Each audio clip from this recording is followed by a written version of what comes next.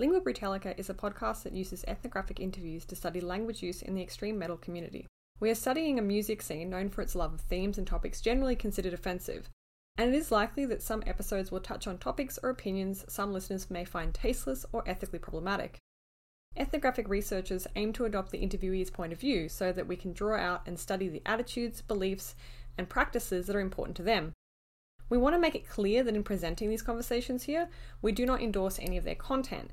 Our aim is to explore the thought processes behind language use in this long-running, international, and yet understudied scene.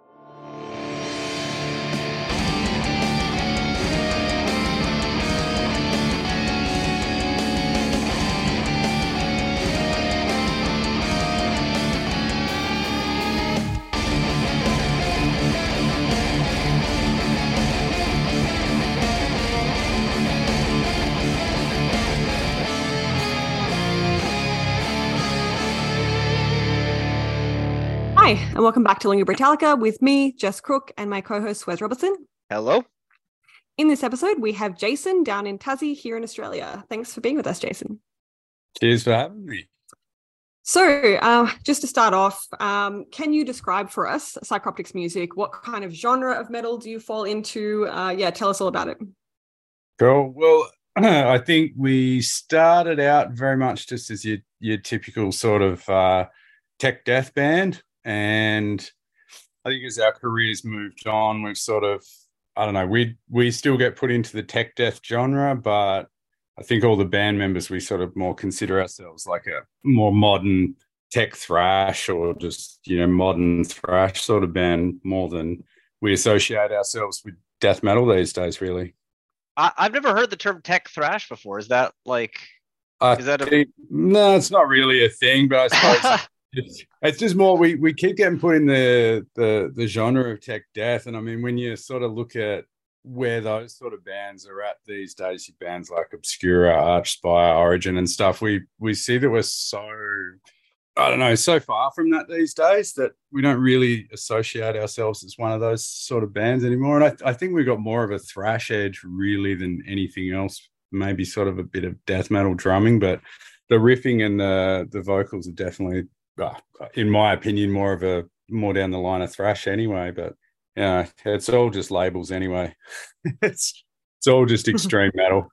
So when you all first got together to like make a band, was the sound like the I guess tech thrash kind of what you were going for, or how did you decide on what kind of style to play? Was there a genre that you all liked at the time, or did you have to kind of choose from an array of different influences among the band members?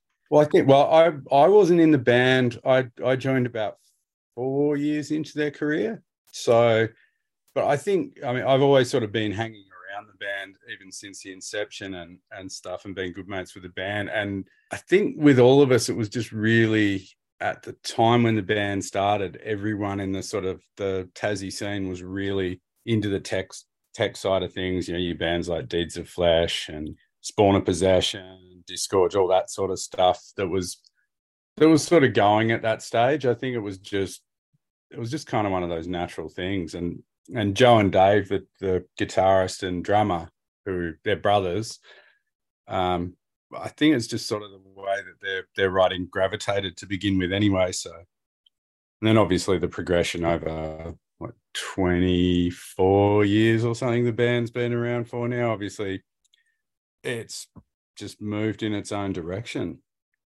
And has that always been the kind of music that you've gravitated towards, when you first started listening to music that falls within the kind of broader spectrum of extreme metal music? I think we've all been quite broad on what we listen to. We're all right into our black metal, old school death metal, which back in the days when it wasn't old school death metal, it was death metal. Yeah, for sure.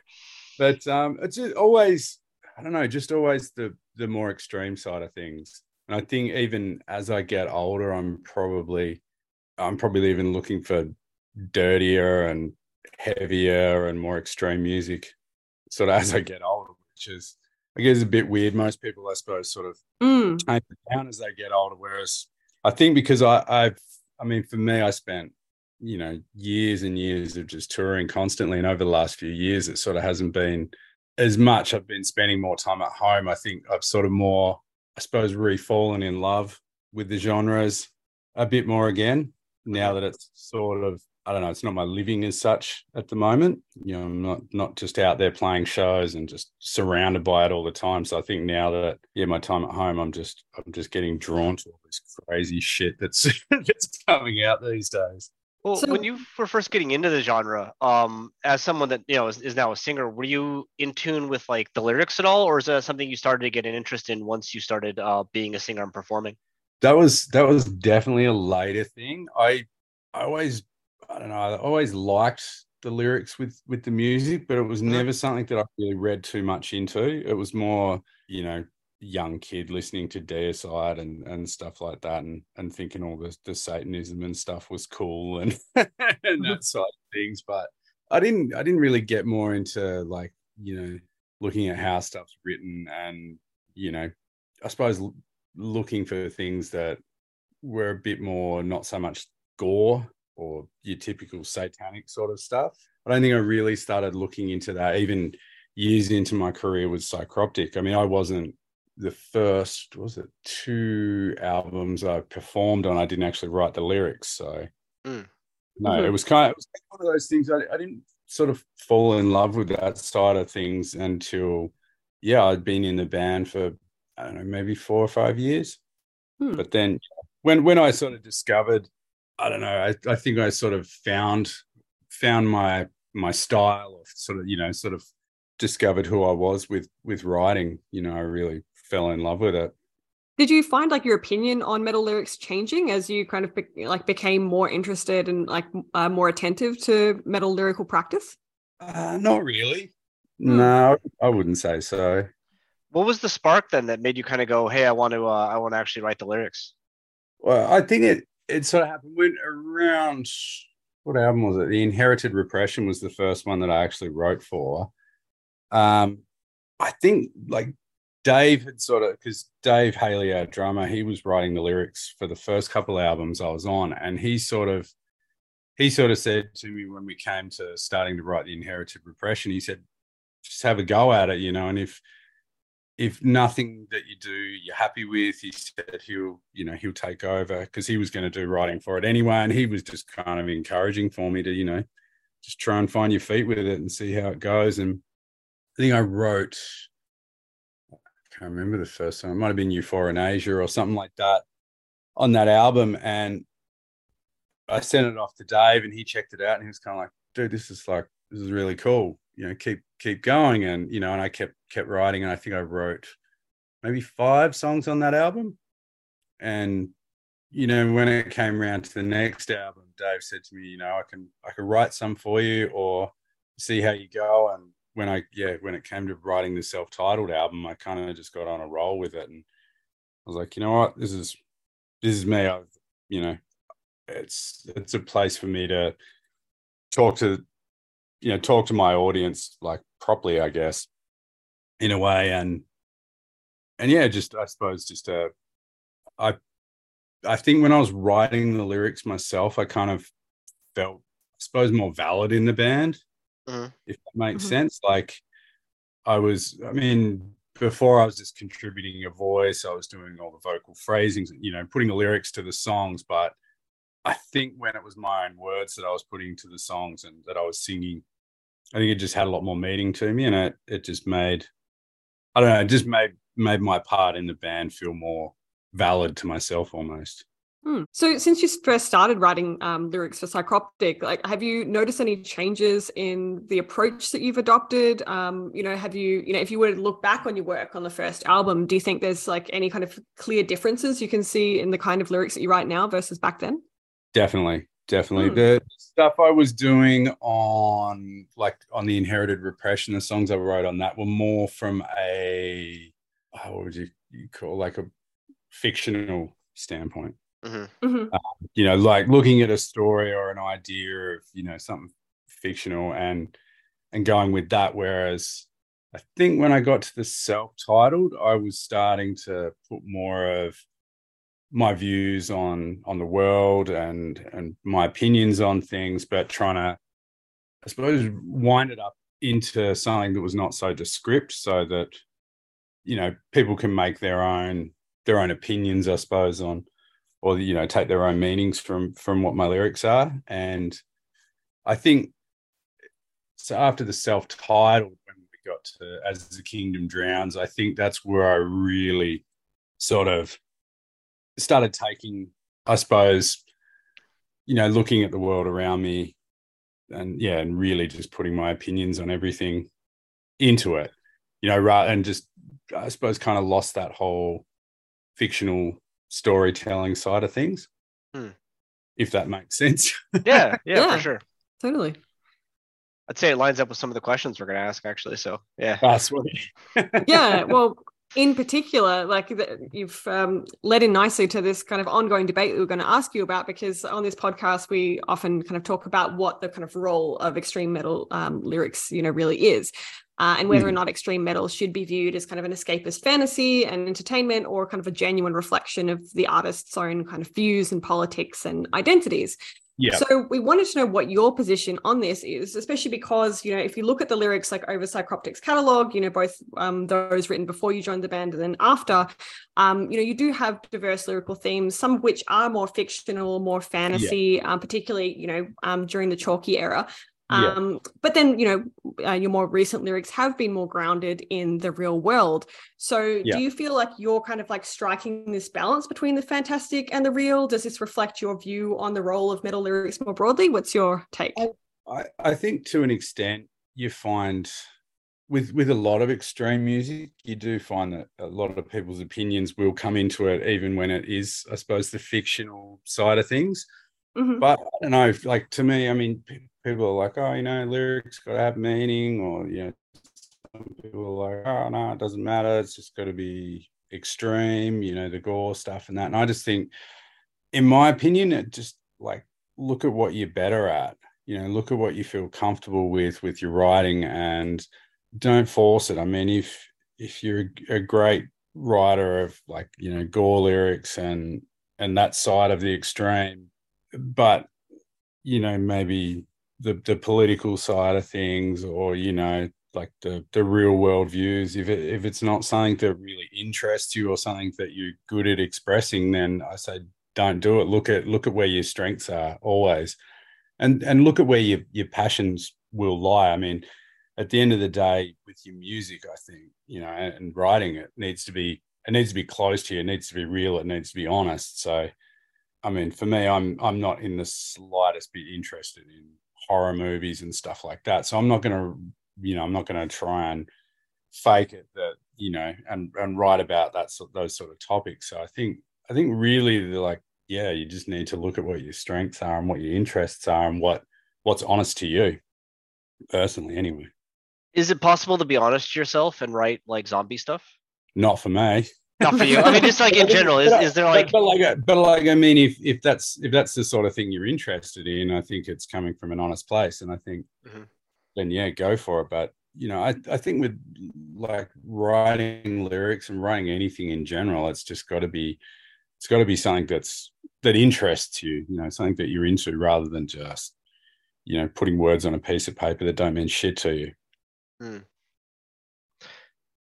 Interesting. Well, this kind of leads us into, we've gone over this a little bit. So to just kind of like broadly talk about your band's lyrics throughout their career as a whole. You have a number of what we might call like distinct lyrical eras, and that your first two albums, Isle of Disenchantment and Scepter of the Ancients, were written by the former vocalist. And as I mentioned, they're kind of fantasy epics talking about ancient battles and swords and demons. And the next two albums, Symbols of Failure and Observant, which were written by Dave, as you mentioned, are still a bit rooted in fiction, but there's a bit more sci-fi, and kind of focusing on humanity's ills as observed by like kind of inhuman creatures. So Symbols of Failure, for instance, describes immortal beings, keepers who design the human form are cleansing the earth. And Observant, the title track, seems to be about another inhuman being who can see the future but not the past. But then we enter your era with 2012's The Inherited Repression, which you mentioned. And that talks about, there's some fictional stuff in there, but you have real power imbalances, a person who's constantly being betrayed, exploited, and lied to by a more powerful elite or institution. The self-titled in 2015 is similarly grounded in the real world, talking about like the pursuit of wealth and environmental degradation. And in 2018, as Kingdom Drowns, this seems to be a continuation of this environmental theme, but focusing on Earth being reclaimed after humans have gone. And then Divine Council takes up these themes again in some ways, describing the triumph of nature, human illusions of control, and there's lyrics about a false conviction that fate isn't of our own making. So you've talked about, being attracted to these more real world, quote unquote, themes. But what makes you like think that you personally are more attracted to those? Like, where does that attraction come from? And also, was it hard to switch like that? Like, was there pressure to stay fantasy or stay sci-fi? Nah, and I mean the rest of the guys in the band have always just said to me, just do what you do, and we've never put limitations on ourselves or each other in the band. So I mean, I don't know, I guess I don't know really why I sort of got drawn more to doing the real life stuff. I guess hardships within my own life, hardships that you see with people around you. And I guess, I don't know, for me, it's just the way things are at the moment. It's just an endless, what would you say? I suppose there's an endless inspiration. Well, not that it's a lot of what I write about's inspiring, because a lot of it's quite negative shit. But I guess it's just looking at what's going on around the world and the way people are living these days, and just putting my thoughts on it. I suppose a lot of it is just getting shit out of my head. So there's no pressure, like when even not from the band, but just from yourself, that like when you started writing your own lyrics, thinking, oh man, our last two albums have been kind of sci-fi. If I don't do some sci-fi stuff, like some fans going to be like, hey, why aren't you guys the sci-fi band anymore? Like that wasn't a concern. No, and we've always been a band that we have. I mean, musically as well, not just lyrically. We're stylistically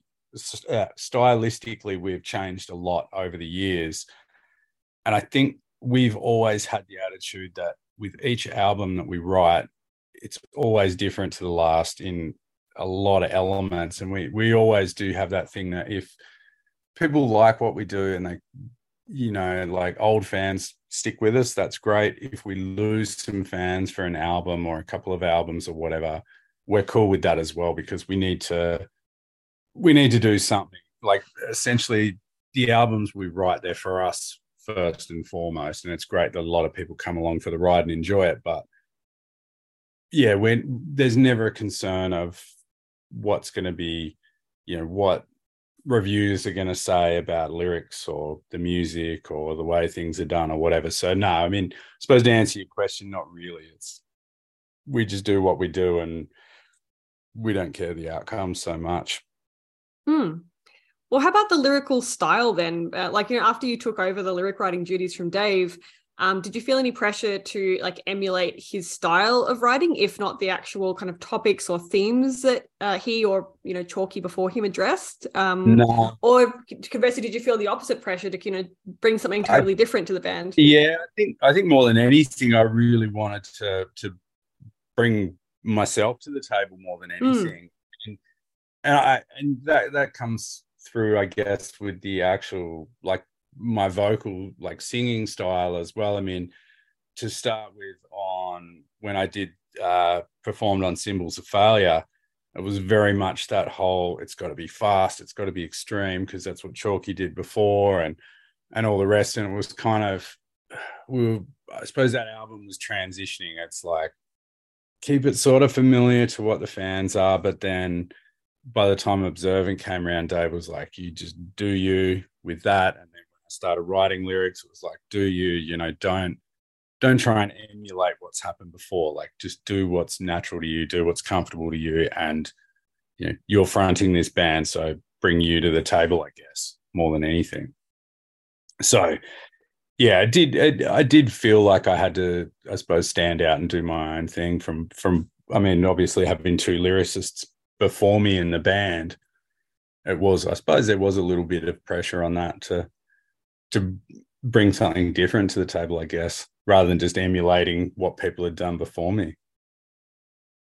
When you were writing lyrics for the first time, did you read over the prior albums to kind of see what had been done? And I mean, I know you sung it, but like because you're familiar with them there, but did you like review? It is different actually when singing someone else's lyrics a lot of the time, and I mean just singing in general, you're not really taking in what you're saying a lot of the time. Maybe some of the choruses you might sort of catch a bit of a feel from it, but generally, yeah, you don't. But I don't know. I don't think I really did read over any of the stuff. I was sort of reading over what Dave had sent me because he sent me a few sets of lyrics for the Inherited Repression album as well, like right in the beginning. So I was kind of looking at what he was doing and I guess and thinking, shit, I got to make sure mine's good because Dave's writing was really great on that. The songs he contributed on that album as well. So I suppose it maybe put a bit of pressure on me to keep up with him on it as well, just with quality sort of standards. What do you think makes for like low quality metal lyrics broadly? Not much thought. I mean, how can you tell when there's not much thought though? Yeah, well, I suppose that's a good question. I mean, for me, I know I spend hours on stuff, but sometimes I get better results when it's spontaneous and it's just the first thing that comes to mind. So, yeah, I don't know. That's probably that's probably a difficult one for me, actually. I mean, have you ever? Go ahead. I suppose, like for me, I suppose in my opinion, poorly written lyrics are something that doesn't grab me when I read it. It doesn't make me want to, when you start reading through, lyrics and stuff. If you get like one verse in and you haven't got your attention peaked on it or whatever, or something of interest, or it feels directionless, maybe. I suppose that would be poorly written if you don't feel like you want to read right till the end. I suppose the same like a novel as well. But whether that's poor writing or that's just something that doesn't interest you, I suppose that's another question there as well. Yeah, well, I was going to ask, is it the topics that tend to turn you off, or is it the actual like style of language that's used to, explore those themes that, I don't know, makes or breaks it? So I think like an album to me, and it's a very different style of writing to me, but it's something I always loved was on some of the later Marduk albums where they've got a real sort of World War II, World War One theme going throughout their stuff, but then they bring in this like very cleverly bring in like these sort of satanic elements to it, and it doesn't feel forced. It just flows smoothly. It's kind of hard to describe, but I remember when I first read through the lyrics on the French Wine album, that was sort of one that really sort of grabbed me. And I was like, fuck, these guys have really put everything into it. Is there an inverse case where you liked an album and then you read the lyrics and you're like, oh, I don't like that album so much anymore? I can't think of any off the top of my head, but me and Todd, our bass player, actually, we spoke about this when I sent through all the lyrics for As the Kingdom Drowns, and he was reading through them all, and I said, so what do you think? And he said, they're awesome. And he said, they're lyrics that when I read them, it makes me like the album more.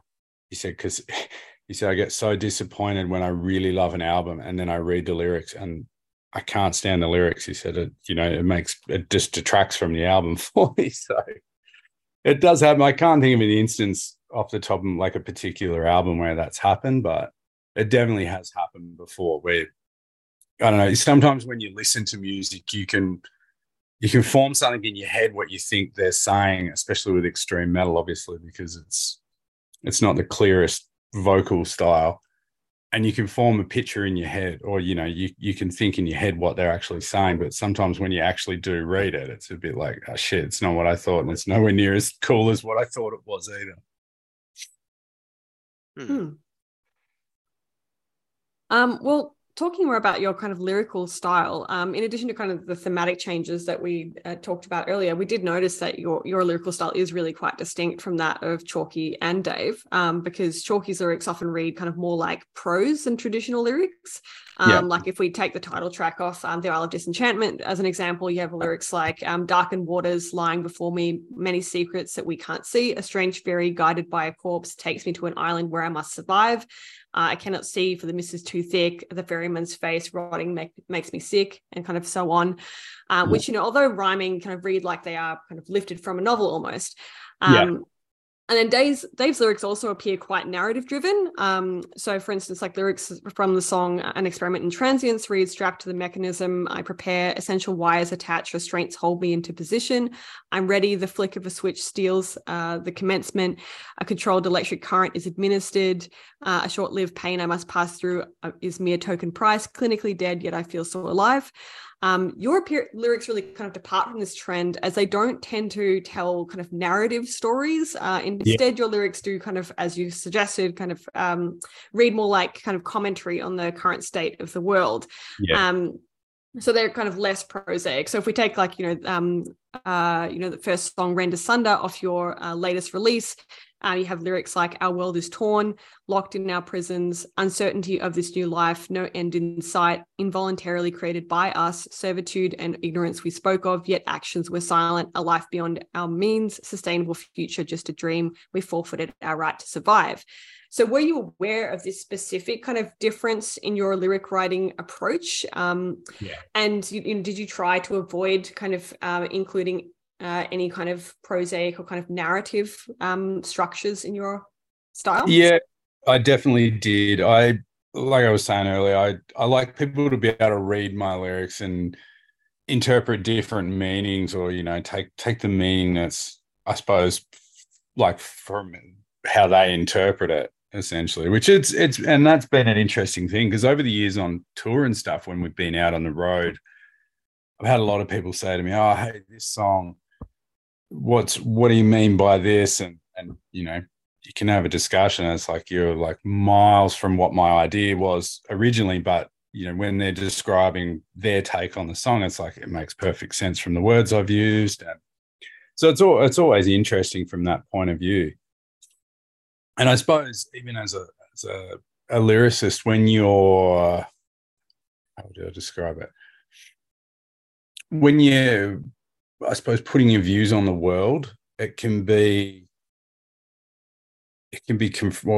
confronting is not probably the right word. It can be, I don't know, you can feel very, can't even think of the word, like you're putting a lot of yourself out there into the world, like a lot of who you are. And sometimes it's kind of, you feel like you don't want to be too straightforward with things, if that makes sense.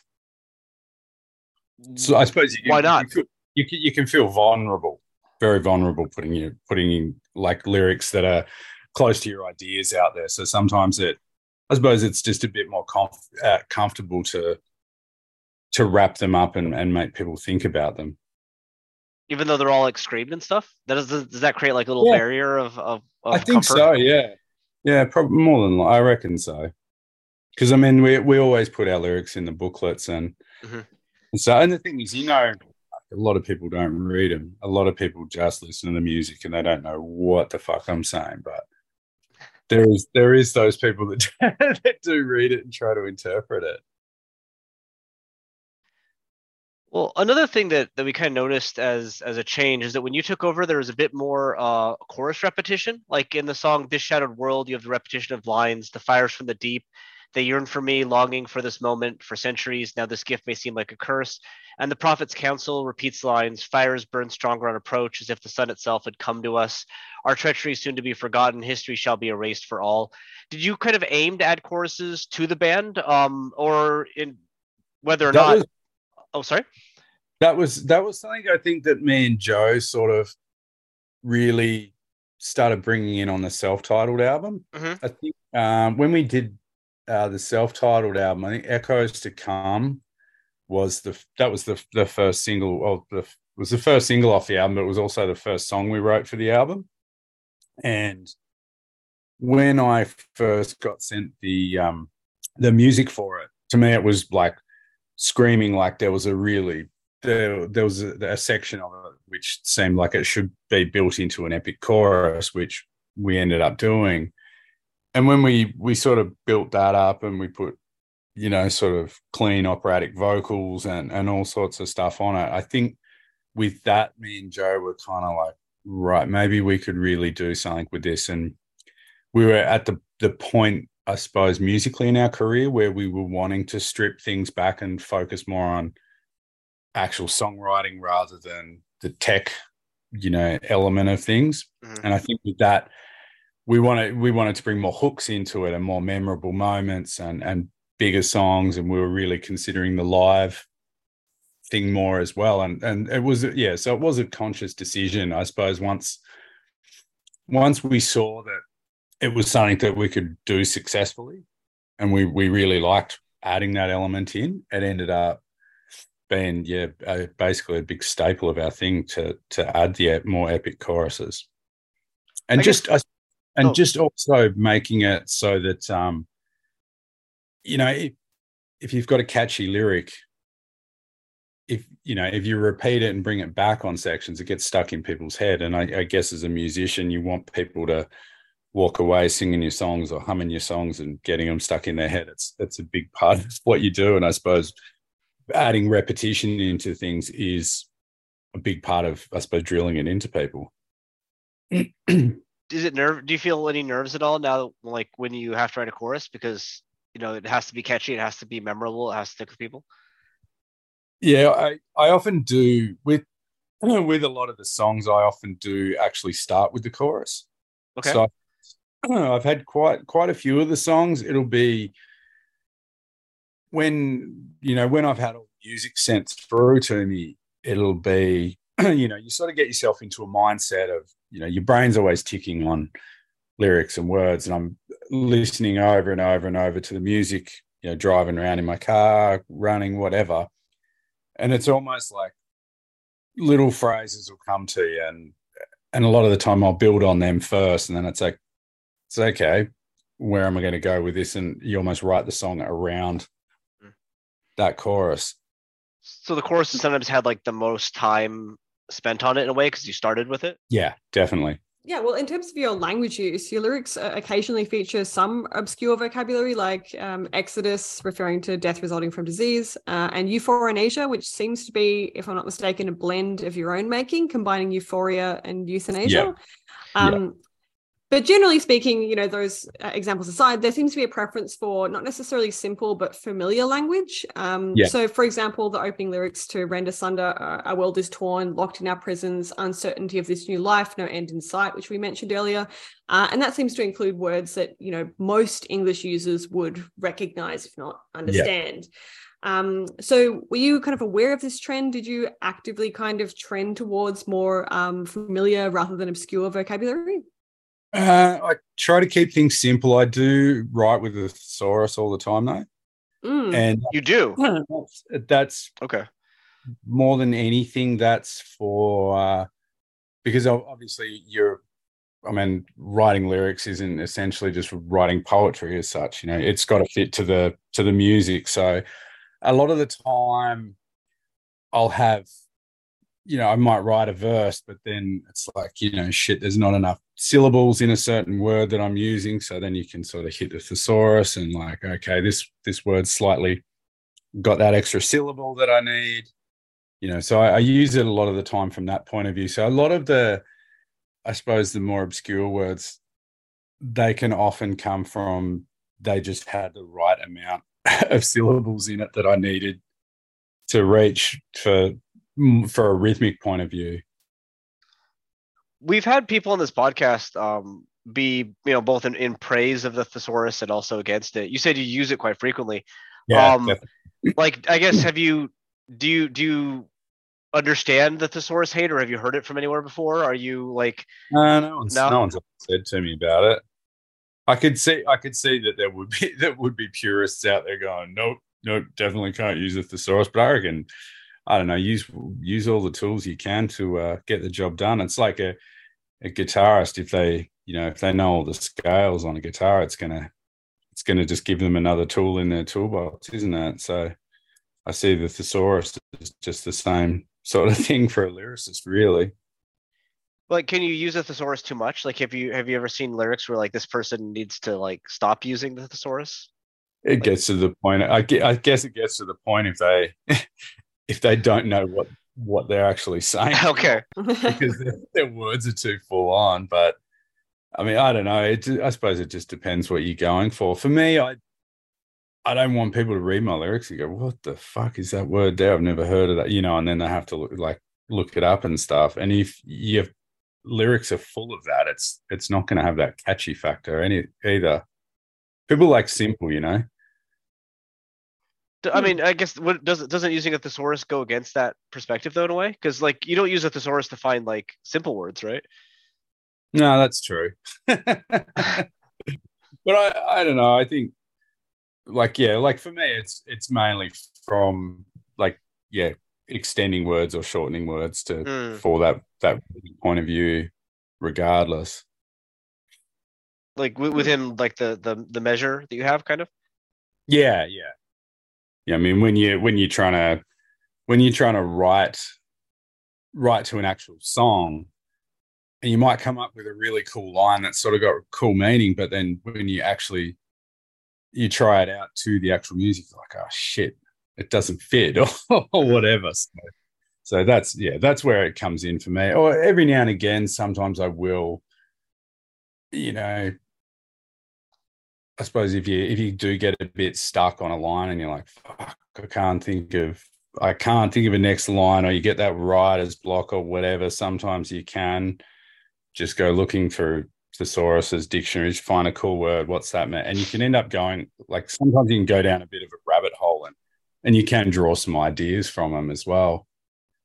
But I'm not one of those people that will just use big words nonstop for the sake of it, if that makes sense. You do get a lot of people, I suppose, they like using the big words. I don't know if it's that they like to sound intellectual with things or what, but yeah, I mean that's not my thing really. Oh shit. Well, actually, you mentioned syllables earlier, and this kind of relates to another question that we wanted to ask, because, whilst your style of language is familiar, it's certainly not monosyllabic. In fact, your lyrics include quite a lot of multisyllabic words, particularly those ending with shun or, so Tion or Sion. Yeah. As lyrics from, Inherited Repression, that's another one, feature 41 shun forms. Really? Self-Titled has 22. As the Kingdom Drowns has 12, and Divine Council has 27. So, yeah, is that surprising? I guess. It's probably from a rhythmic point of view, I guess. A lot of that stuff. It might be that I'm subconsciously, it might be a syllable style that is easy for me to get out when I'm doing. I mean, when you're going full noise at the top of your lungs, sometimes it can you will gravitate to words or certain syllables and stuff, I guess, that are easier for the delivery, maybe as well. This is a weird question, but if my memory is correct, our first episode with Harlot. Yeah. Correct. Yeah. Yeah. Okay. So my memory is right. Yeah, you're right. Wow. All right. I know exactly. Right. Yeah. Uh-huh. Yeah. So Hudson of Harlot is a thrash, right? And you described yourself at the beginning of this interview as thrash, and he likes the shun words as well. Is there is this a thrash style? Yeah. Is this like a thrash dialect? Hey, it might just be one of those things that just with our delivery of how we sing this style, I guess it might just be something that's easy to get out rhythmically. I think anyway. That's probably more what it is for me, because when I am writing, I don't write the lyrics and then try to fit them to the song. I'm more I've got the song in front of me, I'm listening to the section of the song that I'm trying to write for. I get the words for it, I trial it.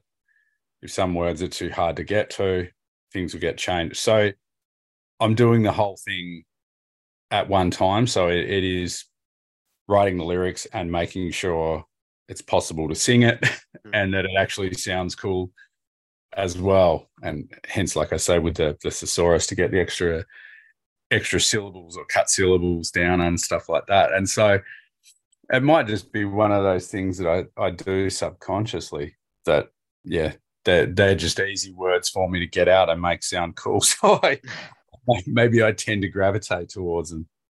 Okay.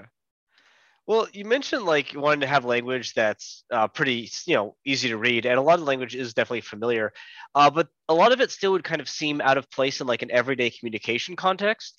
For instance, in Renda Sundari of the line "servitude and ignorance we spoke of," which you'd say like we spoke about servitude and ignorance, right? Why not?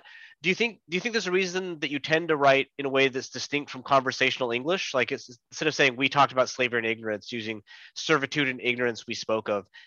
Is there like an intent there to make your lyrics feel not like conversation? Yeah, I mean, I know I do also. You've probably noticed this. I often put a lot of questions in in my lyrics, I think as well. But I think, yeah, I suppose it's more that trying to keep it not sounding like it's me talking to you type thing. It's like some greater being overruling everything, I suppose, is how I don't know, I kind of envision it a lot of the time. Okay, interesting. So with that in mind, like, I mean, how does that work with like other examples? Like, so there's one example that we did see that's, I suppose very far removed from everyday language, which is the use of the Old English thee that only appeared once in one lyric that I found. So winds of time, I command thee, once forsaken in the shadow world, conquered by my own self. So as no doubt you already know, metal has this very well recognized penchant for archaic expression, including kind of the thee and thou forms. So we were wondering what made you include the thee. Does it connect with what you were just talking about regarding this kind of like omniscient kind of being, or Those lyrics were actually, I do remember when I wrote those, I was trying to do something different to how I normally would. And I was, I suppose, trying to look at more of a black metal approach. I remember with that song, I was looking through, which album was it? It was an Emperor Anthems to the Welkins at Dusk. I remember I was reading through that. It was either the day before or I don't know. It was sort of around the time that I wrote that song. And I think they were using a lot of thou and those sort of words. And I think that was probably the inspiration that sort of led me to use that sort of language. But I do remember it was definitely me trying to take more of that sort of old black metal-y sort of approach to it. Okay. Well, one kind of, I guess, literary-ish feature that's missing from your lyrics is rhyme. You only rhyme a very, very small amount. So, for instance, on the inherited repression, you have lines like "purged of their very essence, it was you who turned them caustic, infecting them, confusing them with this horrid sentence." So, essence and sentence. Self-titled is rhyming lines like "see what, say what, they want never, come out striking to whatever." And "the kingdom drowns" features "cast out now, no turning back. On this day, all turns to black." And "divine counsel" has a rhyme as well, as in "as the mind slips away, can't stop it now, this earthly decay." But these are kind of rare examples and few and far between. Like we've cherry picked them. So why do you use rhyme so sparingly? Like you don't throw it out completely, but you do use it a very, very low amount. Is that because you don't like it very much, or do you think it has like more impact in tiny bits? I think it stands out more when it's used sparingly. I think it just has more impact. I think I got nothing against like bands that do a lot of rhyming stuff, but I think it loses the impact. It's like when you do like a really fast blast beat on the drums or something. If you're doing it the whole way, it kind of loses its impact and the wow factor or whatever. But if you use it sparingly, it just comes in here and there. It's like fuck, and it really grabs you. And I suppose it's from that point of view, you got something cool. If you overuse it, it loses the impact. is there, when you write a rhyme, excuse me, is there pressure to make it really good then? Yeah, I think a lot of the time, I think so. But and a lot of the time, it is, I suppose, me doing like the actual flow or the idea I've got from the rhythmic perspective as well, depending on what's happening with guitars and that side of things as well. So it all sort of comes down to that, back to that whole thing of me writing at the same time as I'm, actually figuring, or, fitting it to the song. So sometimes it might be, I don't know, it might be running through, and then the last line, it might be like, all right, it feels right to put a rhyming word here rather than anything. So I suppose it's just how I feel at the time when I'm actually doing the rhythmic side of things as well. Right. Whether I think it needs it or whether I think it would enhance the song, I suppose is probably the better way to put it. Makes sense. Yeah, pretty straightforward. Yeah. I mean, we also wanted to ask you about your use of perspective, because we did notice some shifts across your albums. So firstly, on the Inherited Repression, there seems to be a preference for the second person perspective with just, 10 uses of I, 16 uses of we, and then 20 of you. And this trend continues on Self-Titled with only one use of I, 18 of we, and then a massive 50 of you.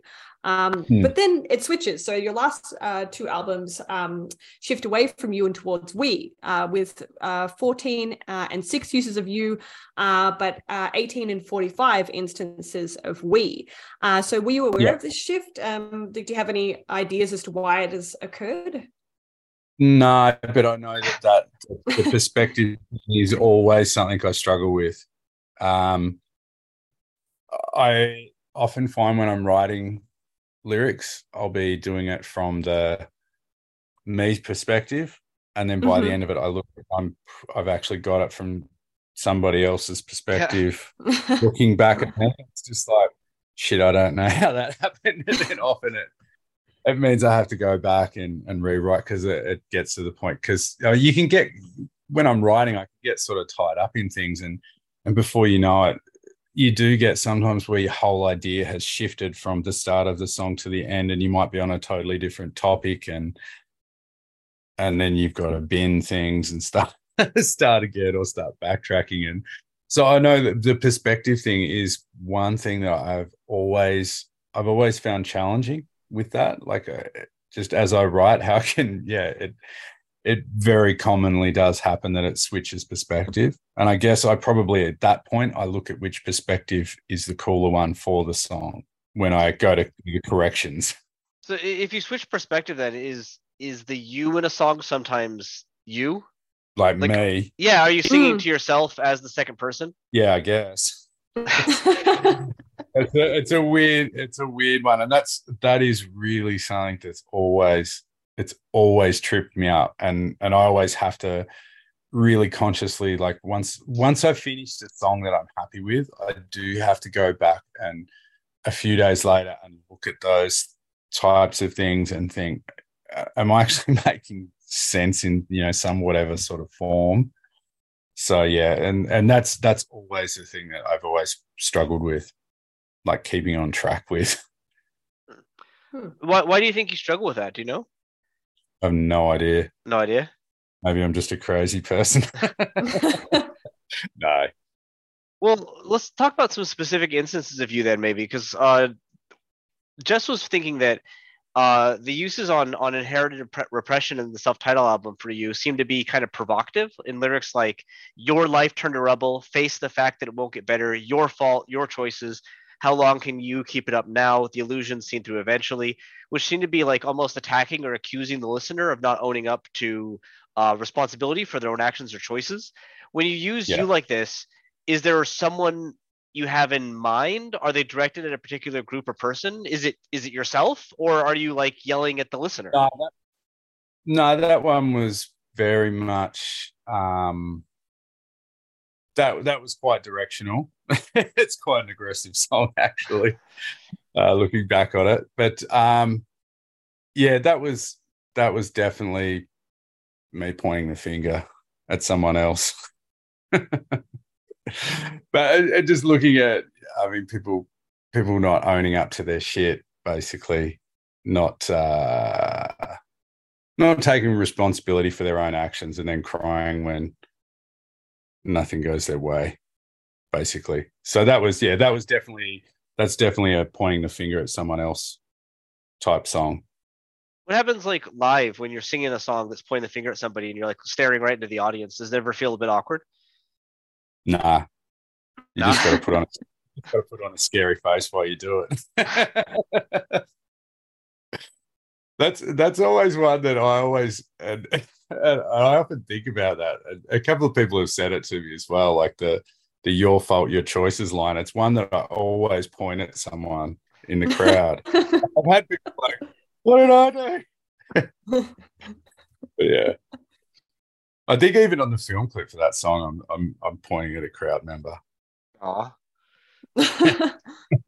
Has anyone kind of like come to you and tried to like guess like who the you is, like whether it's a generic you or a specific you? It's a generic thing. It's not like Okay. directed at someone that's like done me wrong or anything like that.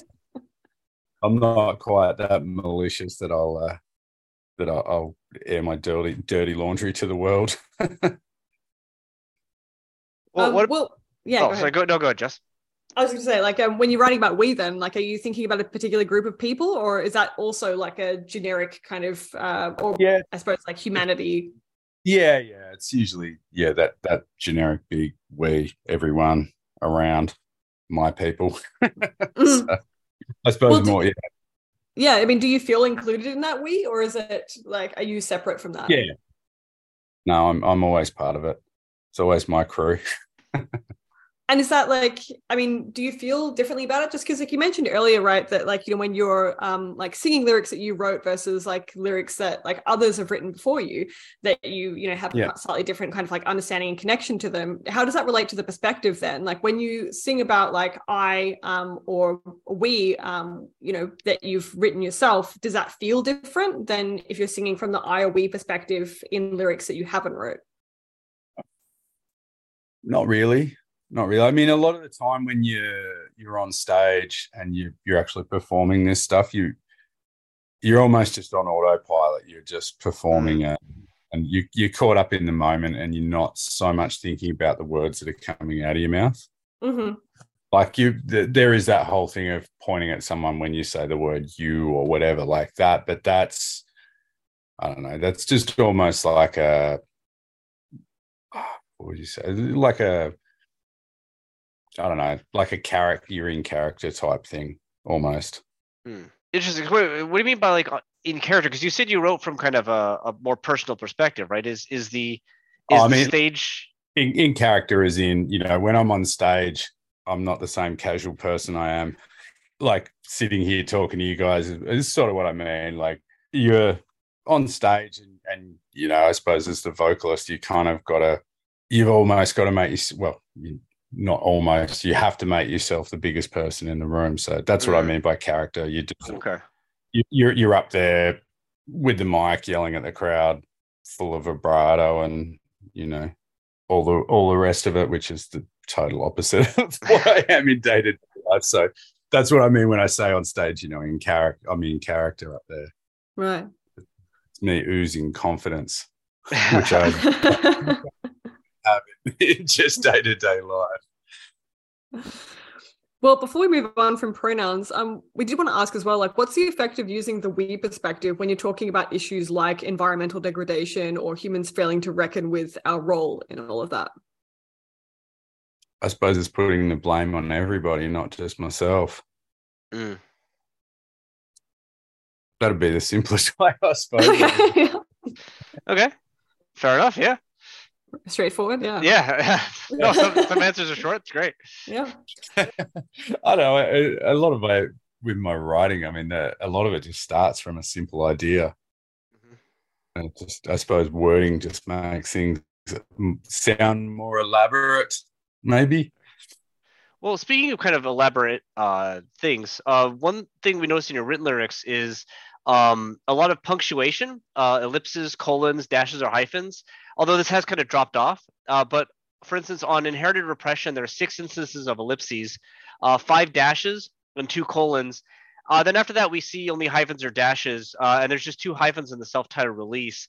But As This Kingdom Drowns has 7 M dashes, and your latest record has 5 M dashes, as in the lines, Wind screams my name, consumed by powers, dash, beyond comprehension, my sentence revoked, dash, deeds of a past life.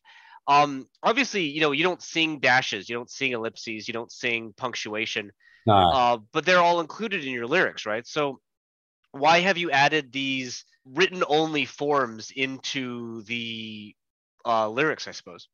I suppose my way of interpreting the way I'm delivering the when I first started working with Psycroptic, this was back in the days where you couldn't simply just record your ideas over the music. So I'd have the lyrics would be getting written and stuff, but to do the phrasing to prepare for the studio, I ended up with a lot of different symbols and stuff of, like I'd have dots under words to symbol to signify how it was actually sung. So I almost had my own little set of symbols to actually, when you actually write written sheet music out, there's all the symbols and the notes and everything on it. I developed my own way of putting a lyric sheet into the vocal phrasings and how it was actually sung, which I'm going to have to dig out some of the old lyric sheets from when I was in the studio on the early albums, because it'd be funny to see the way I used to do it. But I think it's just a continuation of that. It's almost me putting the punctuation in as to how I feel I'm saying it when I'm actually singing as such. I suppose it's following the delivery of the way I'm singing, if that makes sense. Is so like you're attempting to bring the written closer to the audible? Yeah, I suppose. Yeah. Huh. I mean, like things like M dashes, etc., are often associated with poetry. I mean, Emily Dickinson being the key one. Is there any like subtle desire to make the written lyrics look more poetic, or is it all just like this is how I scream it? I think it is more just it's more about the way I deliver it, and so that's the way I write it down. And then no one ever tells me I'm wrong when it goes to proof. Do you ever like think about how your listeners like will read the lyrics? I mean, do you have any desire for listeners to actually read through the lyrics that you've written, like, and kind of consume them as like a text that's like, if not independent to, then like kind of a companion to the audio recording or live performance? Definitely. I mean, that's why when I do lyric writing, I've always tried to make it so, like we were talking about earlier, it does enhance the music so that the listener's not going to read it and go, oh my God, what is this directionless garbage he's singing? So I do, the amount of time that I do put into it, the time and effort that go into the lyrics, I do want listeners to read them. I do want them to enjoy them and to be an enhancing part of the music. I mean, whether or not they do, I mean, a lot of these days, especially when where you got Spotify and all the streaming platforms and stuff, I know that it's not like what it used to be back in the 90s or the early 2000s, where you'd get the CD or the cassette or whatever, and you would put the album on, you'd open the lyric sheet. Like, and it was that old. I mean, I guess I'm from that old school of that's how you used to consume your music, or at least the first time that you would listen to an album. It'd be from start to finish. You'd be reading the lyrics with it, and I guess I'd still like for people to do it that way. I know that probably 80% of people maybe don't, but for those few that do, I do want it to be worthwhile. I want it to be a rewarding experience for them to read the lyrics while they listen to the album and go, oh fuck, he's written some good lyrics or whatever. So yeah, long story short, I do like that the idea that it would be a companion to it. No, I mean, I'm guilty of streaming things as well, but I do kind of miss that there was a certain joy of like whipping out nostalgic. Whipping out the lyric yeah. book, and when it was really well done. I mean, there were a lot that were just like here's some pictures of us in the dark with the lyrics on top, but like every once in a while a band would really make it. Like the one that sticks out in my mind is Slipknot's Iowa was like printed on butcher paper. Oh, okay. And that like ruled. Yeah, that was like, I don't think that's. I mean, I don't know. Like, I don't see CD stores and stuff that much anymore. But No, it was nice having like oh, the entire thing is like a unit. The music and the yeah, insert and the entire like the art and form is 3-dimensional and audible. exactly, yeah. And I mean, that's the thing I always say as well. Like you've got the cover art, you can really like have a good look at it and read the lyrics along with the album and even down to the thanks list and the whole package. Yeah, I'm very much from those days where like consuming an album was, I mean, it was like the highlight of your week when one of your favorite bands put something out, and you'd put the time in to go and buy it from a store and then come home, put it on, read the lyrics, all that stuff. It was like, I don't know, it was a big ritual that came with it, and I think you attached a lot more value to it than what you do with streaming. And myself, I stream most of my music now as well, no doubt. But yeah, the nostalgia thing, it still gets me as well. For sure. Well, to go back to your lyrics though, there's one other theme that we kind of noticed, that is that there's a theme of fire and flame that kind of runs throughout the lyrics you've written. So Yeah. in 2012's The Inherited Repression mentions, and I don't know, this was co-written, you said, so Yeah. but still there's flame in hand, flames alluring, and writing and teachings turn to ashes. 2015 Psycroptic references smoke. Fire cleanses the earth, the glaciers melted, the heat all turned all to dust, setting the skies ablaze, dying in fire, fire engulfs the night, and even the song Cold ironically talks about fire of time burning faster. Then in 2018, you have with As the Kingdom Drowns, opens with rising from the flames as our world burns, and mentions the flickering candle of life. And then in 2022, with the Divine Council, you have fires of the deep, fires have been burning too long, ashes of our empire, fires burn stronger on approach, and the request, don't put the fire in my hands. So while you have songs like Cold and Frozen Gaze, obviously the Kingdom Drowns, that's water, but there seems to be a pretty clear preference for fire as a metaphor throughout your lyrics. Do you know why this might be? I'm just mad satanic. No, I don't know. To be honest, when you started reeling that off, when you first started, I thought, shit, I could totally remember, coming across things. I didn't realize I did it that much. But yeah, when you started reeling them off, I realized obviously I do. I don't know why that is actually. Maybe it's just, I don't know, it's an easy one to go to maybe for extreme music. Well, like you got, I mean, broad stereotypes, right? Like black metal has the freezing cold winters, right? There are other options. You got the like, I don't know, there could be the dirt of the earth, right? The grave. Like, why do you think fire is your element? I mean, you could even do like the Dragon Force sky and clouds and stuff, right? There's we talked to Earthrot. Earthrot does like ocean stuff. Like, why do you think fire is your element? I don't know, to be honest. I don't know. I've probably got flames and all sorts of shit on my t-shirts that I wear. I don't know. It's funny actually, within a lot of my artwork as well, because I do a lot of digital art and like digital painting and stuff. I have so many of them. I have elements of fire in my artwork as well. So I don't know what it is. Obviously, a very recurring theme there. Yeah. I might be an arsonist. I just don't realize it yet. Sorry, is it? Or like is your art helping you avoid it's crime? Yeah. It is. The need to burn churches down like in the old days. Well, this discussion of fire does lead to another theme that we noticed in your writing, which seems to be increasing. So that is the reference to the death of the planet and humans as failed stewards. So obviously, let us know if we're kind of misreading these songs. But in 2015, you mentioned smoke rising from beneath the core, empowered by the wealth, it rapes the land. What the future brings, none of us could know.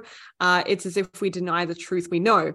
On Echoes to Come, which we take as kind of warnings about the excess wealth damaging the earth. Then on 2018, We were the keepers. By its name, kind of appears to be a clear remand of humans' failures to protect the environment, with lines like, one day it all comes back again, the soil reclaims what was taken, nothing ever belonged to us, for we were just the keepers. And in 2022, you have lines like sustainable future, just a dream, we forfeited our right to survive, or discover and destroy, this has always been our way, in empty fields we walk, watching as we fade. We are the cause, the great cancer of this world. So if we're interpreting your intent correctly, why do you think that you return to this topic of environment so regularly, and specifically this kind of environmental degradation or death? Because I just think it's an important topic. More than anything, I'm a lot of the time it comes from something I've seen or heard about, recently, around the time of writing and stuff. And I think now, I think when I was younger, you never would have got these sort of lyrics out of me. I think it would be something that was, whatever, it's down the track. It doesn't appeal to me. Now I have 2 children. Things of environmental issues and all that side of things actually are more important to me, I suppose, because I don't think it probably won't be in my lifetime that there'll be massive changes, but my children's lifetime, they'll be the ones that are left to deal with this shit, or grandchildren, whatever, and I suppose that side of things is, as I get older, is more of a reality to me now. And so I guess from that point of view, I gravitate towards that. Well, interesting, because I did see in another interview that you did where you were kind of asked a similar question, that you kind of connected this theme of environmental degradation in your lyrics to, your place of residence, so in Tasmania. So could you tell us about that? Wow. I mean, we've got Tasmania's a beautiful place, obviously. But, I mean, down here, there's so much efforts taken in Tasmania to protect the wilderness and stuff, except there's a giant hole in the ozone layer above us, which kind of sucks. But it's not nice. But I mean, coming from such a naturally beautiful place as well, I suppose if you grow up and you're just in a big city, concrete everywhere, tall buildings, maybe the natural world doesn't have as much of an impact on you because you're so far removed from it. But I think, growing up in rural Tasmania, it's very much part of everyday life. I mean, you can see down here the seasonal changes, like what I was saying before, like it's been for the last 3 years, winter's been warmer. It's not like the brutal place that it used to be in winter anymore, and that side of things. So I suppose, just the natural environment around me as well does inspire me to do my bit to protect or raise awareness or whatever in my own roundabout way. So this next question is a little bit, I'll just cop it. I wrote this question. I feel a bit bad about it because it's a lot of pressure. But there's been some academic research on metal and environmentalism in metal, and there's even been research on environmentalism in metal, in Australian metal. And Psycroptic isn't mentioned in this study. I'll just so put that out there. Yeah, put that out there. But I kind of wanted to put the conclusion of one of these articles to you and see kind of what you thought about it.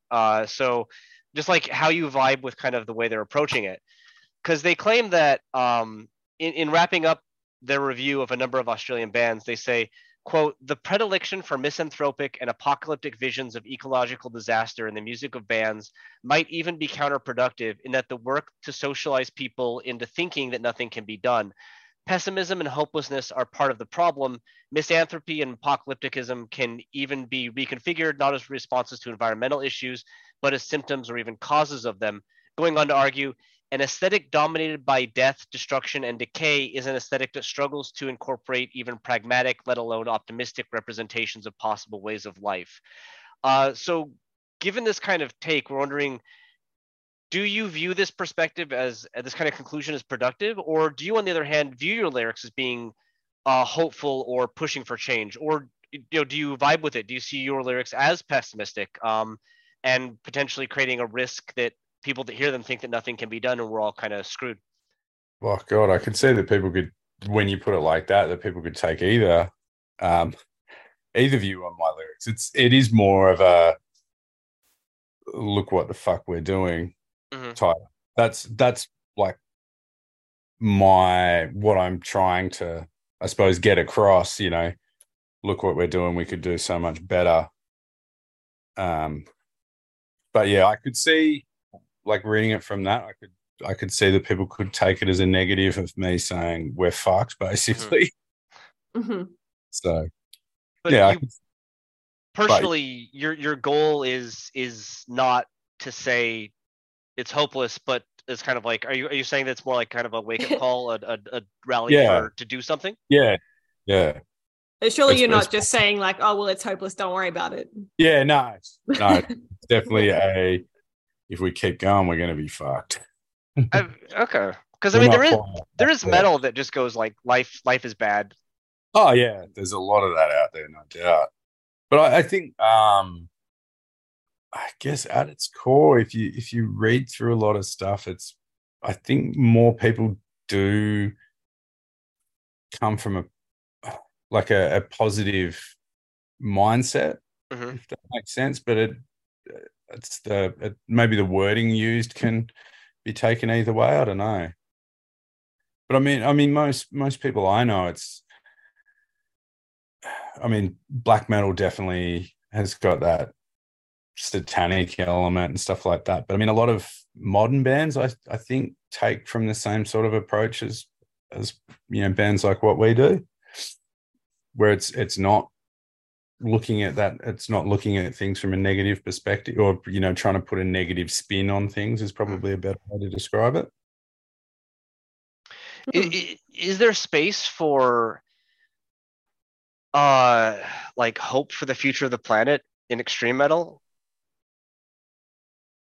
I think it's got to be written the right way. But yeah, and I think and I've said this before in interviews, like metal, like extreme metal especially, it's a lot of the lyrics are almost like traditional, if that makes sense. They've got to be extreme. They can't be, I mean, they can be any way they want to be, but traditionally they've got, I don't know, there's something about them. I don't know, I can't even describe where I'm going with this now. No. Yeah. Keep going though. Yeah, go ahead. There's, like, in my opinion, on the way extreme metal lyrics need to be written, they can't be, flowers in the field type thing. It's got to be, it's got to be a big, powerful sort of perspective, whether it be positive, negative, or whatever. I don't know. It's got to be able to be delivered mighty, if that makes any sense. Do you ever feel pressure from this tradition? Like, have you ever wanted to write something and it's like, nah, it's not metal? Nah. I think I just naturally go. I mean, I've been listening to death metal and extreme metal since I was 10, 11 years old. So now I'm 41. So I think it's just ingrained in me. Fully brainwashed, fully Stockholm syndrome into it. Yeah. Yeah, no doubt. Okay. I'm a lifer of the game. Well, like, that being said, you don't have all of the traditional trappings of extreme metal lyrics, because we did want to talk about what isn't in your lyrics, and we have to talk about then discussions of gore and swearing as well. So first let's start off talking about gore, because there isn't a lot of implied death and darkness in your lyrics, but there isn't any like graphic violence that's considered to be very kind of prolific in death metal lyricism. So is there a reason why you avoided gore in your lyric writing at all? It's just like I was saying earlier, like the gore and horror and stuff like that, it's just something that I have got zero interest in. So it's something that I suppose it just never, because I don't have interest in it, it's just something that never really crossed my mind to bring into it. And it would be something that wouldn't be it wouldn't be real to me. Like it'd just be, yeah, I don't know. It would just feel fake for me to write about that, like add that sort of stuff into my music because it's not something that interests me in the slightest. Well, another thing that's absent, as just mentioned, is swearing. On lyrics from Inherited Repression, there's two fucks and one shit, and lyrics from Self-Titled have two fucks. But after that, there's no swearing at all. You swore in this interview, but why do you use swear words so sparingly on those first two releases and then abandon it? Like, why is swearing something that doesn't appear at all in your art? Don't know, to be honest. I don't feel it's something that always needs to be there. It's an impact thing, I suppose, in lyrics. In everyday use, me being a construction site worker from Tasmania, it does come into everyday vocabulary. But I don't know. It's just. I suppose it's never been something that never been a word that I feel fits very often. You know, maybe as a real impact word, but yeah, just I don't know. And it's something I never actually really think to put it in anymore. And I don't know why. Because someone else did ask me about this and said you haven't had any swearing in the last few albums, and there's very sparingly in the first couple that I sang on. And yeah, I just don't know, it just never comes up to me, or it just never comes to mind to actually use it in there. Not to go all like, like psychoanalysis or anything, but is there any subconscious desire to differentiate like your identity on the stage versus your identity in the construction site? Like the two different yous? The thing is, when I'm on stage, I swear quite a bit between songs and stuff. Which is In the banter, you mean? yeah. My stage band is fucking come on, and and all that sort of stuff. And it's yeah. So I don't think that comes into it. So yeah, I'm not shy with it when I'm actually on stage. It's just actually in the lyrics. It just never seems to really come up. Well, that is kind of a trend that we've observed, like among like the Australian bands we've interviewed, is that like, when we do ask them about their swearing, like typically they say like, well, I swear a lot in everyday life. But they also do say the same thing that, although they don't swear a lot in their lyrics, like they do tend to swear when they're on stage. So why do you think there's this disconnect? Because obviously it's not necessarily the case that like swearing is like unsuitable for metal in general, because it's often appears in the actual performance side of things, right? So so why is there this difference, do you think? Why are Australians putting walls on I mean, y'all swear quite a bit. So like why is it that like lyrics are this sacred space for Australian metal musicians where it's like I can swear at my job, I can swear at the stage, but I can't swear in my lyrics? Like what's I suppose there's got to be a boundary for us somewhere with it.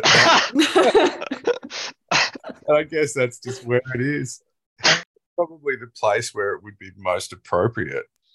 Okay. I don't know, we're all backwards. Well, on the note of Australian then, one feature that's also missing is there's no elements of like Australian English in your lyrics whatsoever. Is this conscious? Like is there something that you would have like against putting Australianisms into Psycroptic's lyrics? Yeah, and I think it's that whole well, for one, I mean, we tour a lot abroad, and so I'm very conscious that when we're touring with Americans, Europeans, and stuff, half the time when we're just talking our native tongue, they have no idea what the fuck we're talking about. So it is definitely that whole thing of you get with pop music and stuff, the whole thing is to neutralize the accent and that side of things. And I guess it's that whole thing of with your lyrics, it's like neutralizing that wording so that it makes sense to everybody, because with our music, we sell probably just as much outside of Australia as we do within Australia. So I suppose it's just keeping that whole thing so it can be read and made sense of by everyone worldwide. Like American bands don't like neutralize their stuff, right? They'll come over to Australia and be like, yeah, I took the elevator to the concert, right? And they're fine with that, right? Like, yeah, but I think and it's that whole thing. I think American English is probably I suppose the most widely understood. And a lot of that's, I suppose, from the entertainment industry being so big in America that goes out worldwide. So I guess that's probably why. But I mean, with Australian, I mean, yeah, it can get pretty wild for people. I mean, we've got an American bass player, and for his first few years in the band, he had no idea what we were talking about half. He's picked it up now after spending 8 years on the road with us, but and it's just trying to keep it relevant to everyone worldwide. I mean, yeah, I still get tripped up every once in a while. I've been here for like a decade now. Yeah. And there'd still be stuff that people would say, and you'd be like, I have no idea what the fuck you're talking about. I'm sure. For sure, yeah, every once in a while. Yeah, I mean, then do you think that like being in Australia or being Australian like influences your lyrics like at all, or not? Yeah. Well, you mentioned an environmental thing, so besides the environmental issue, yeah. Probably not. No. So like, there's no like Tasmanianness to Psycroptic's metal or specifically their lyrics. Like, does being a Tasmanian? No, you don't. No. No, I mean, other people might look at it and see it, but yeah, I don't think so. Personally. So there's nothing that kind of like separates your kind of like lyrical approach, like aside from in the ways we just discussed, like from that like a, equivalent in America. I don't reckon so. Yeah, I'm surprised. Like, I admit, I did not expect just a categorical no. Yeah.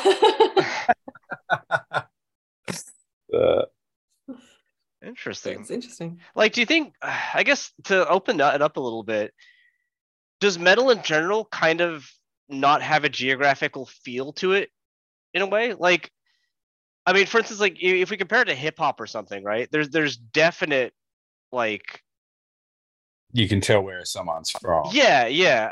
Very localized, And let's like take folk metal and just like completely ignore its existence for a bit, because that obviously, often incorporates just instruments that are kind of local. But like death thrash black, for instance, do they have much of an international character, or do you think there is kind of like just a blending of? I think back in the early days it did. There was very much, you've got your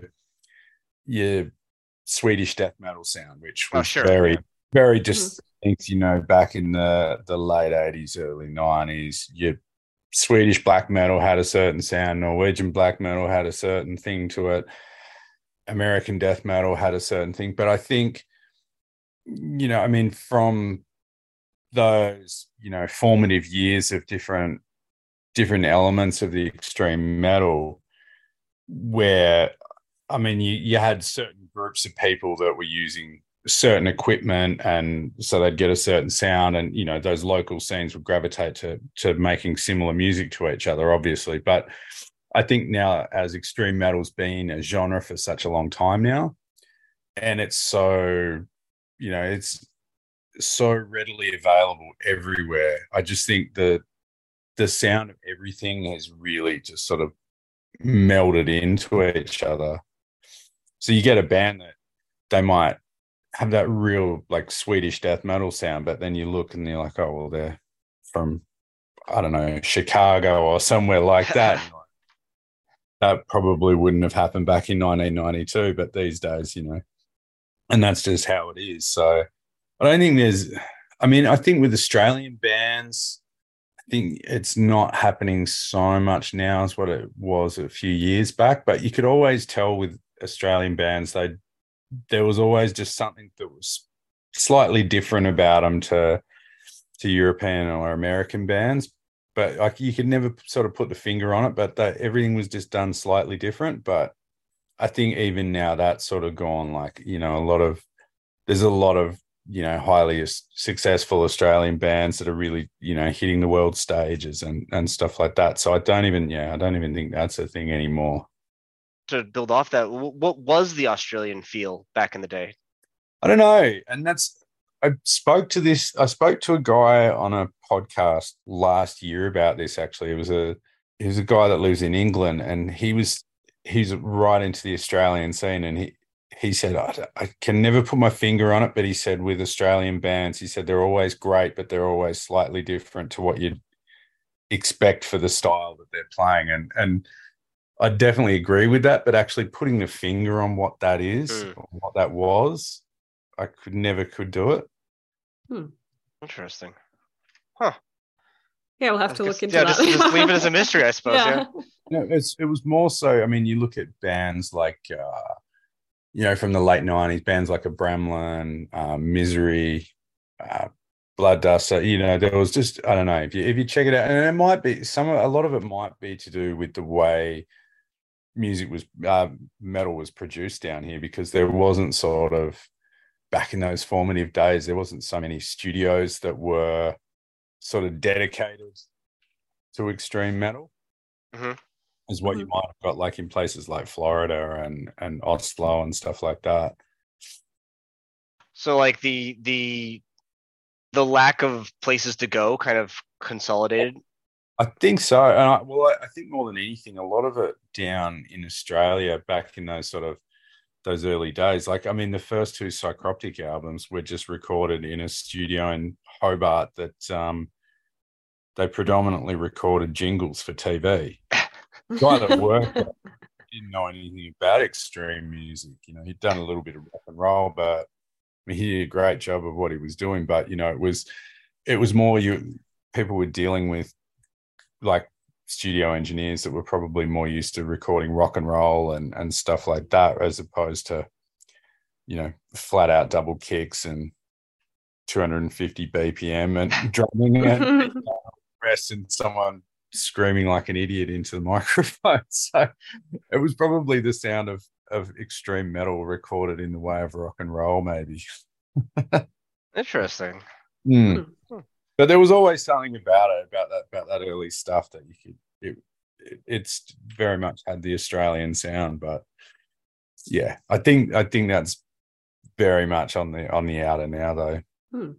Well, like, given that, then, like, what would you say, if we can kind of like tie this together, is like the principal role of lyrics in Psycroptic's music and in the extreme metal genre more broadly? I think in the extreme metal genre, you find a lot of bands, I think the lyrics don't actually mean shit to them, to be honest. It's just, and that's the thing with it, is you've got a lot of, you see it probably more in the death metal realm, like especially with all this like guttural slam, where it's like you listen to the song, even if you had the lyric sheet there, you think, fuck, there's no way that he's saying any of that stuff on the lyric sheet. And it's just something to have written there, so you can have a song title and you can have some pictures on your merch or whatever. So in Psycroptic, I think it is more important to us, because I try to make everything very audible. So, or when I sing, when I'm in the studio, Joe, our guitarist, he is also a studio engineer, so he records me. And I always check with him once I've done a take, can you understand what I say? And he'll repeat the line back to me most of the time. And, and that's when we know it's good enough. And I think a lot of that's, I mean, more so with the choruses and stuff, you're trying to, like we were the Keepers, you're trying to have like an impactful chorus that'll, it's powerful and it's big and it needs to be heard. And so I think it's with us more so in our later part of our career, where we've had choruses and stuff, it's very much a more important role for us now than what it was probably back on the first probably 4 albums. So, I mean, given that increase in import, like, what would you say is sort of the purpose nowadays? Like, your last album, where do lyrics sit as part of the ultimate art form for you? Pretty high, but I do think within Psycroptic, every element, every person on the album, I think is just as important as the other, because we are very, like, musicality has always been a massive part of what we are as a band. So I think the riffs, I mean, Joe writes incredible riffs. Dave's an absolutely incredible drummer. So I think I don't see the lyrics or the vocals as being any more important. I think the whole thing is just as important as each other, and it just binds the whole thing together, I think. And it just having those big lyrics in the big choruses just make the whole thing have more impact, especially on the live front as well. You get those big choruses where people can sing along, and you do get it at some shows where it'll be the whole crowd will be singing along in a chorus, arms in the air, and the energy that it can create is just incredible. So do you have, like, besides just seeing it live, do you have fans that come up to you and talk to you about the stuff you've done? I do sometimes. It's not as common as what it used to be. But sorry, you noticed the change over time? Yeah, definitely. But I think, I don't know. I mean, it's when, like, in the younger part of our career, I think it was more that when we were out playing shows and stuff, we were putting ourselves out into the crowd more, like after shows, before shows, during shows and stuff like that. We would, as we were younger, we'd be out hanging out with fans and drinking some beers and all that stuff. So there was a lot more conversation there. But now, as we get older, we don't hang out, we don't drink. So it probably is just more people don't have the opportunity as much, I suppose. Mm-hmm. More than anything else. Age is getting the better of me. Well, was there anything that we didn't ask in this interview that you wanted us to ask about? Did we miss a theme? Did we miss anything? Yeah. No, you've been very thorough in your research. When I listened to the episode with Sam the other week, I thought, wow, this will be interesting to see, the interpretations and stuff you guys have of my lyrics, which you pretty much bang on with all the way that you've read and interpreted what I do, which is, it's awesome. Good. Yeah. It's good. We're at least on target. Yeah. It'd be bad if everything we brought up was just like completely definitely off. Wrong. No, wrong. Yeah. Sick. Well, thank you so much then for taking the time to talk to us. It's been really interesting to hear about, like, you guys have been around for quite some time, so kind of hearing about these changes and even, we don't meet a lot of bands that have gone through 3 lyricists either. So that kind of process is really, really fascinating. Yeah, and it's been interesting as well. I mean, like what we were saying before, it's like, really changing the style of the music and the direction of lyrics and stuff. It's been a really awesome journey as well. And I think, as looking back at where the band started to where we are now, it's so, it's such a massive difference. So it's been quite the journey over the last, I've been with the band 19 years this year now, and they've been going since 99. So it's what's that, 24, nearly 25 years. Jeez, that's making me feel old now. I've done it for nearly half my life now. Yeah, that is a shockingly long time, but it's great to like talk to you, particularly because we have talked to a lot of Australian bands, and it's great to like hear from someone who's been participating in the scene, active in the scene for such a long time. Yeah, no, it's been awesome. It's been quite the ride. It's nice to sort of be getting back into it again now after such a long hiatus. Well, we were going to ask you, like, is there anything that you'd like to promote, anything you'd like to draw our listeners like attention to as we kind of finish up? Yeah, so we got so the band's going on the US tour in, when's that, August, which I won't be on, but when we back in Australia, it's 14th of September in Melbourne, 15th, I think, of September in, I'm not sure actually. So I don't even know that might not be announced yet, whatever that one was. But anyway, but yeah, definitely 14th of September we'll be in Melbourne at, I can't remember the venue either.